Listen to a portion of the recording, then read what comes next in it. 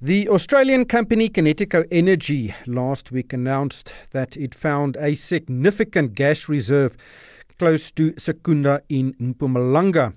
Nick de Blok is on the line. He is Kinetico's CEO. Nick, thank you so much for joining me. Tell us about this gas reserve you found. Firstly, it's not an overnight discovery. This is more than a decade in coming, Rick. We've been working on exploration across 3 block structures, being 270 in the south near Newcastle, 271 kind of between Volksrust to north of Amersfoort, and 272, which borders on Secunda. It's only more recently that I guided the company into exploring the newer areas of 270 and 272, and the results have been absolutely spectacular.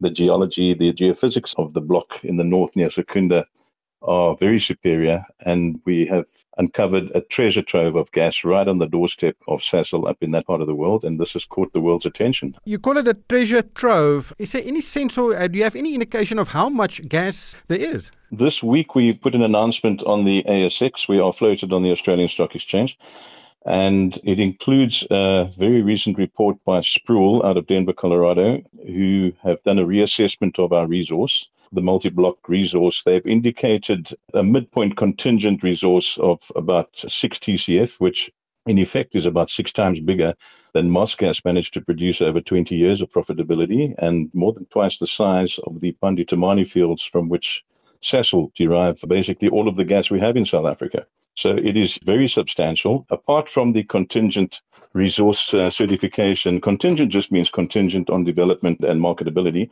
Outside of the areas we've actually got holes in, they've had to classify that resource as prospective. And there's very close to another 6 TCF sitting just outside the areas within our rights areas, but outside of where we've drilled. So as we put holes in the ground, those turn into contingent resources. In fact, that number 6 is already obsolete because we've put some more holes in the ground since they cut off the time for those calculations. I just want to confirm, you said twice the size than the Temane gas field in Mozambique. Yes, sir, more than twice the size. That multi-decade production plan was set in motion on the basis of about 2.5 TCF. We've just been proven to be sitting with 6 plus. So it is multiples of that. And as I said, Mosgas only produced about 1 TCF over their first 20 years of production. And how quickly could it be commercialized? Literally the $1 million question. Just to manage expectations here, right? We are still a rank exploration company. We have production aspirations, and we have just started our journey towards a production right application across one of our blocks, to be followed by the other 2 pretty shortly.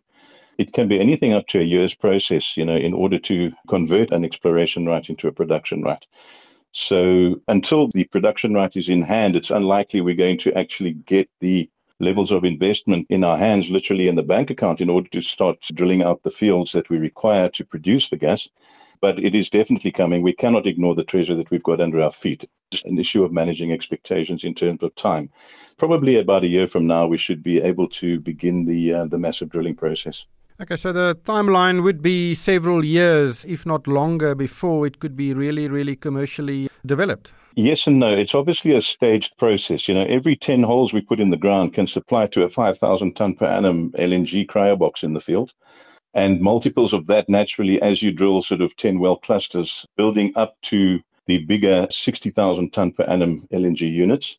And that kind of describes what we announced into the market just yesterday morning, our partnership with the IDC that conceives of multiples of these 60,000 ton per annum units, which equates to the approximately 50 megawatts of energy equivalent.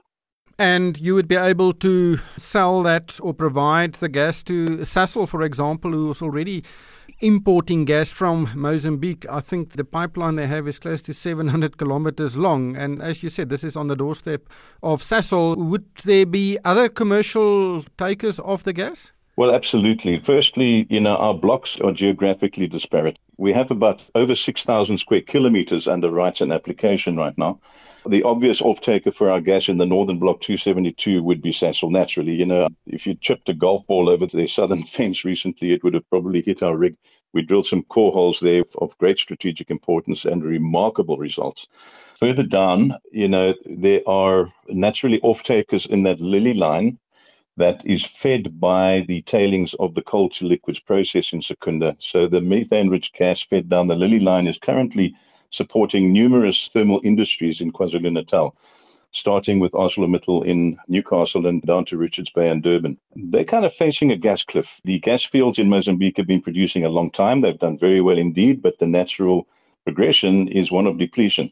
So those are expected to decline over the next few years, and those off-takers are obviously facing a double whammy because apart from the declining rates, Sasol is committed to, can we say, clean up its act. They're emitting a lot of carbon and pollution from converting coal to liquids. They know it. They would like to be doing the same kind of process with gas. So increasingly using their own gas from a depleting source means, less coal being used and therefore less MRG for the Lily line. And this is where we can step in because that line comes through all three of our rights areas, fortunately. We are already talking to multiple off-takers on that line about how we can help them to survive into the future. How deep is this reserve and is it easily mineable or extractable? It is actually relatively easy. The geology that we have is remarkably simple. We get through a layer of dolerite, which covered the area about 200 million years ago, cooking the organics in the sediments into gas and trapping it at the same time. So subigneous, we get into sediments, and in the area of Secunda, we're hitting our terminal depth only at about 300 meters. And then further south, as we go towards Newcastle area, the Karoo basement dips to the south. So we're getting about 600 meters, double the depth out of our southernmost reaches. So it is shallow sandstone, supported a little bit by coal seam, but it's not a CBM resource. It's a sandstone play, it's sediment play, and remarkably easy, in fact, to extract the gas because you simply put holes in the ground, you case off the dolerite so it doesn't run, and leave the rest barefoot to produce. The only thing you have to do is extract the water. Now, water is a sought-after commodity, and the groundwater is simply saline. It's not nasty. There's no bad things in the content of the water. But we can beneficiate the water. The water can be used agriculturally. It can even be processed into EPA potable drinking water. So there could be a sideline beneficiation to be had alongside the gas there as well. And then the gas simply flows from the barefoot wells to your surface processing. There's no likelihood that the gas would pollute groundwater on its way up? None whatsoever. It's already in the matrix of the sandstones along with the groundwater that we produce from the bottom.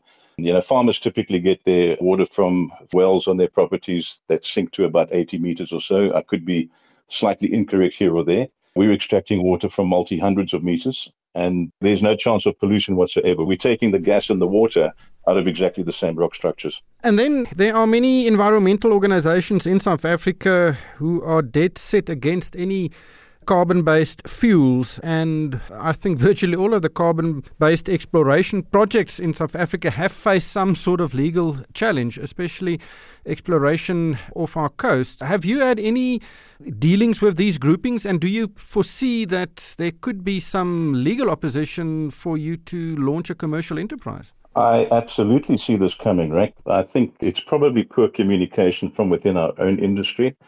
True environmentalists, real environmentalists would probably be sitting on the same side of the table as I do, facing down the, can we say, foreign paid lobbyists who are trying to get in the way of industrial development in South Africa. Every molecule that we can produce of non-pollutive gas that can replace pollutive coals, heavy fuel oils and diesel has to absolutely make sense in an environmental context. I am an environmentalist. I'm also a gas man. If we're doing the one thing correctly, the other is not in conflict whatsoever. We're out there actually on a green ticket, and I think the country needs to understand this, that if a fairy came and waved a magic wand overnight and all of South Africa's fossil fuel, coal, HFO and diesel industries were run suddenly the next day on gas, we would oversubscribe our COP obligations immediately and forever, and the world would look at us as a model of how to do it. Ergo, therefore, it makes absolute sense that every molecule of gas we can use to replace pollutive fuels is clearly the right way to go. Nick, thank you so much for your time today. That was Nick de Blok. He is the Chief Executive of Kinetico.